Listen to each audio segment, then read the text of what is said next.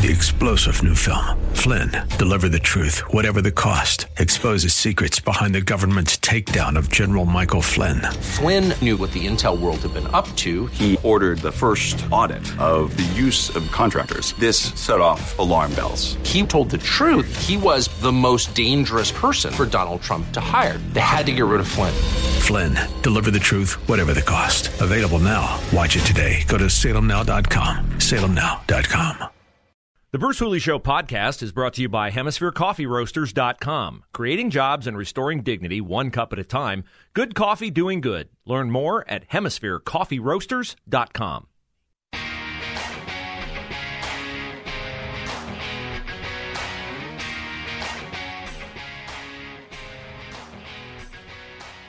It is possible, at least in one local school district, to obtain a mask waiver for those of you who are desirous of doing so. Olentangy, Bexley, Worthington, among those that are requiring masks. You can find lists online. Just Google Central Ohio High Schools requiring masks. Columbus City Schools, of course.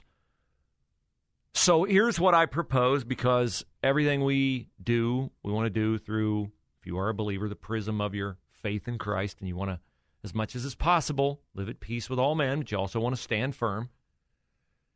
So this person who contacted me, and he was kind enough to copy me on the email chain from the school administration, he was asked to provide the basis for his sincere religious objection, and he did so. He cited a bunch of scriptural references, build around, I would say, from looking at them, the responsibility that God has placed upon the parents to make decisions for their children.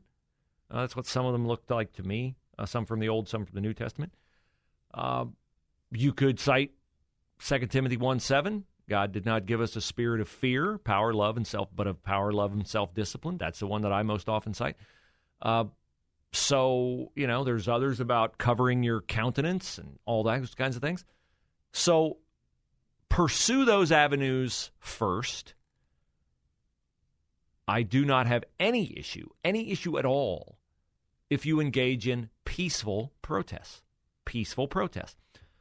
But apparently, some, of course, do have issues with peaceful protests. I don't see on my dispatch.com site any reports that any of the demonstration downtown at the State House this week about House Bill 248, which would ban public and private groups from mandating vaccines, require K through 12 schools to tell parents about ways to skip childhood vaccinations, eliminate a requirement that students living alone in dorms show proof of vaccination against meningitis. It would do all that.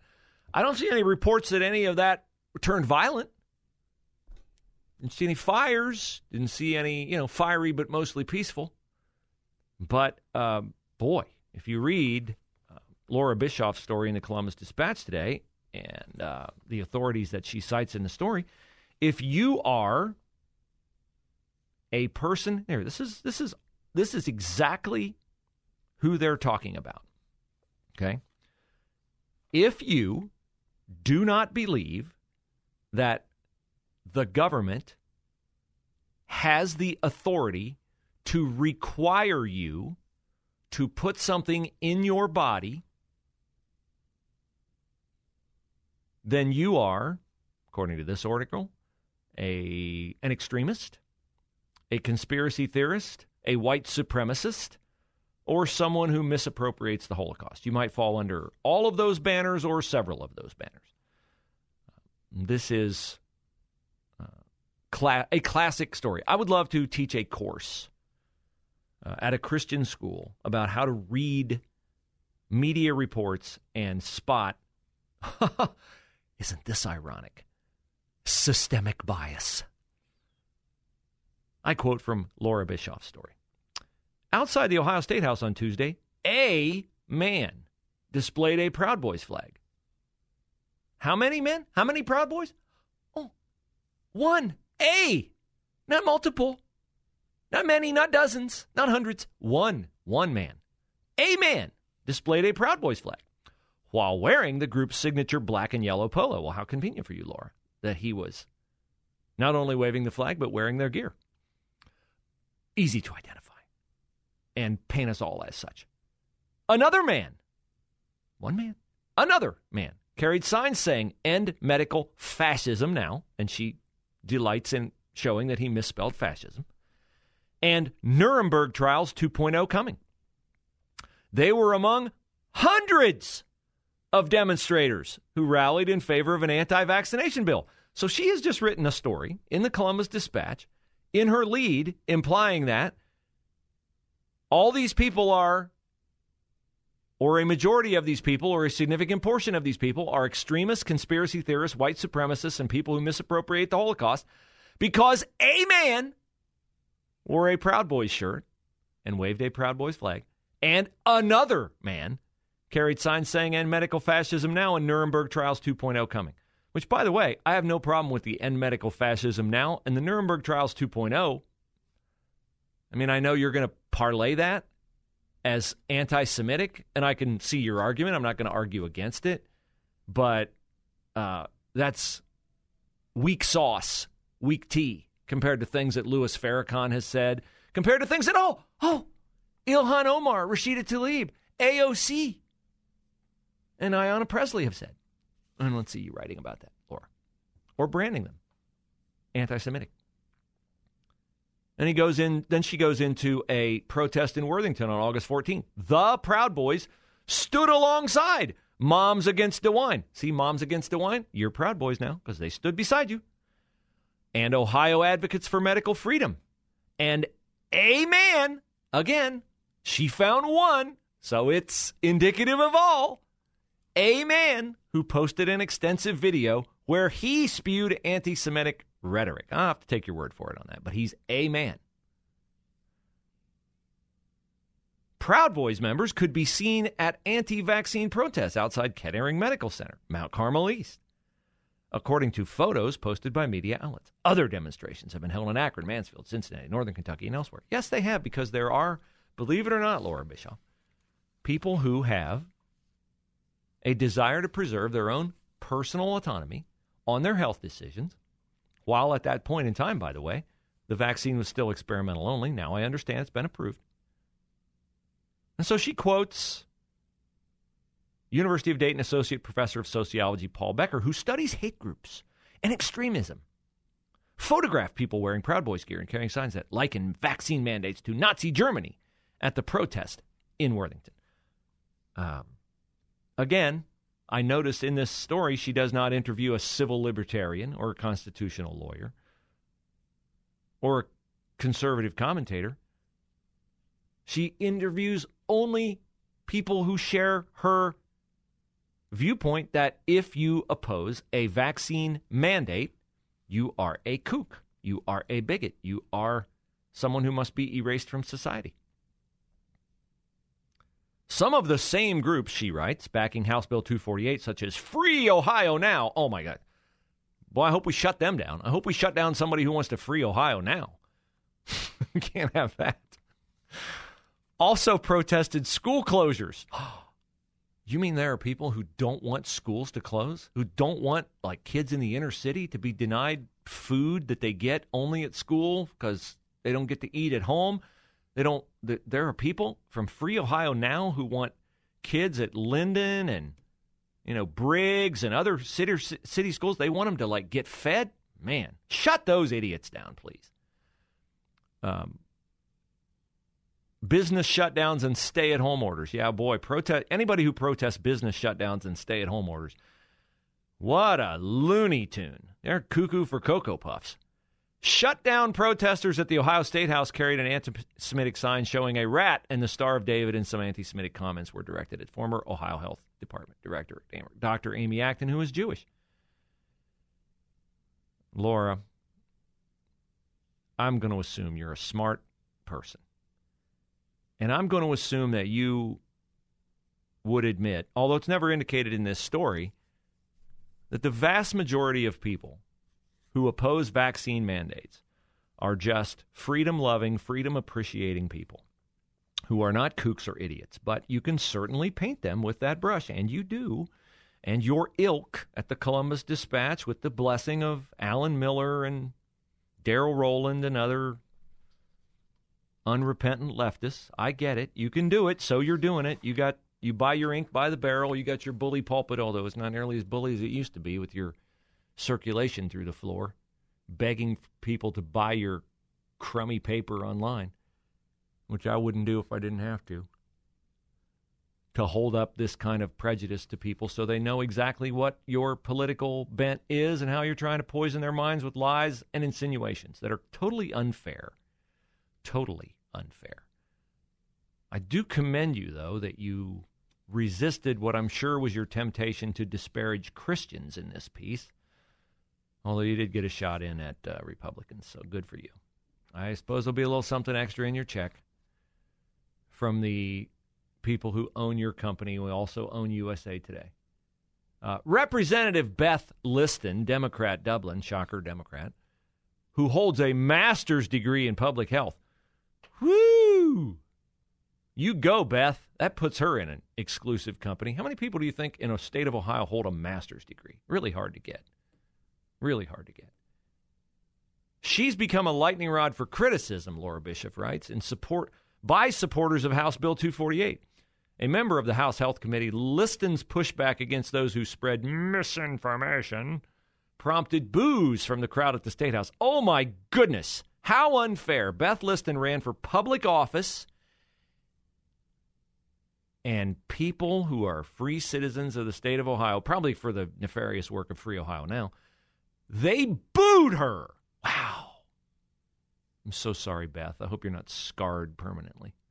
Read my Twitter mentions sometime, Beth. It'll make your life seem very nice. Liston is outspoken about the danger of extremists influencing public policy. Here's her quote. I think it highlights that those who are, here's her quote. She said it, not me.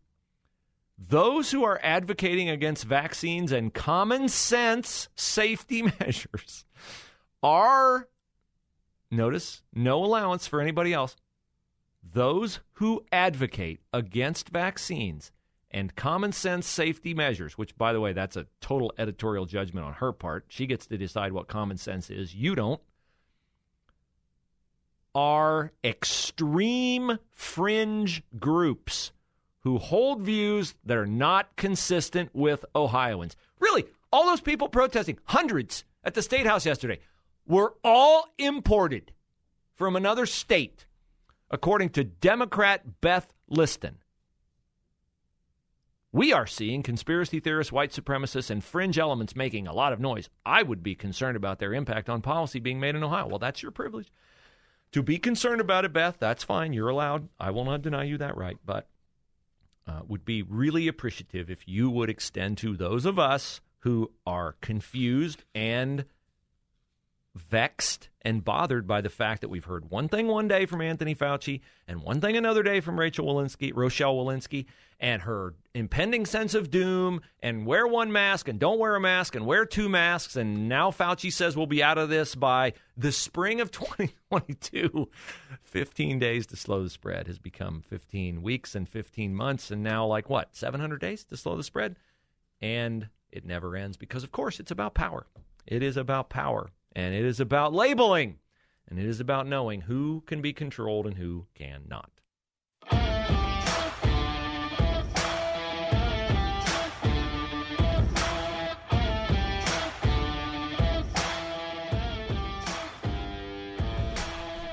Bruce Hooley Show now airs 11 a.m. to 1 p.m. I see some messages from some people on Facebook. T. Gruber Rutherford says, I was bummed out when you moved times. I will still listen this way. Good. Thank you very much. The podcast is a great way to listen. Get out of work. Download the podcast. Play it on your Bluetooth. You can listen on the app at any time. Radio.com, TuneIn Radio, iHeartRadio, or better yet, download the 989 FM The Answer app. That's exactly how you search it. iTunes and Google Play Store. I start my day with Hugh Hewitt. You should too. Then Mike Gallagher, the Bruce Hooley Show, hands it off to the wise one, the great Dennis Prager, 1 p.m., followed by Seb Gorka, and then Charlie Kirk in our former time slot. Carl Jackson is standing in for Larry Elder. By the way, Tucker had a very funny, satirical opening monologue last night about Larry Elder. The Los Angeles Times ran a headline recently that Larry Elder is the black face of white supremacy. Yeah, I'm sure the Biden administration is holding to its August 31st withdrawal deadline from Afghanistan so that we can get away from, with American short attention spans, the idea in our heads that, oh man, now we're going to have to deal with the threat of Islamic terrorism launched from Afghanistan like it was around 2001 when 9/11 happened. We're going to have to deal with that again. They want people to forget that so we can get back to the good old days from the Biden administration's perspective where white supremacy was the biggest threat to the republic. Merrick Garland has made that point. Joe Biden has made that point. Jen Psaki has made that point. All liars make that point. So the Taliban is, by the way, not allowing anyone to get to Kabul airport who has an SIV, which is a special immigrant visa. In other words, Afghan citizens would have special immigrant visas to come to the United States.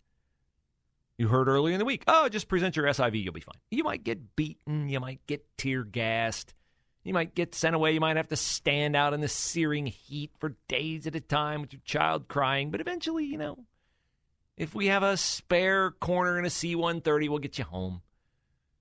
Now, no. Only American citizens, and it's becoming glaringly apparent that since they can't provide you safe passage to the airport, and they're not going to come and get you and take you to the airport, if you're an American citizen, you are hoping you get on a flight. If you don't, you're going to be left in Afghanistan. But don't worry, you'll be starring in a beheading video on Taliban TV coming to America. I am quite sure. One of the things that I hear from vaccine proponents, vaccine mandate proponents, first of all, I got no problem with the vaccine. You want to get a vaccine, get it. I have many friends who've gotten the vaccine. I would have probably gotten it if I didn't have immunity from having and recovering from COVID. I might get sick with COVID tomorrow. I might die from COVID. Probably not tomorrow, but within a week.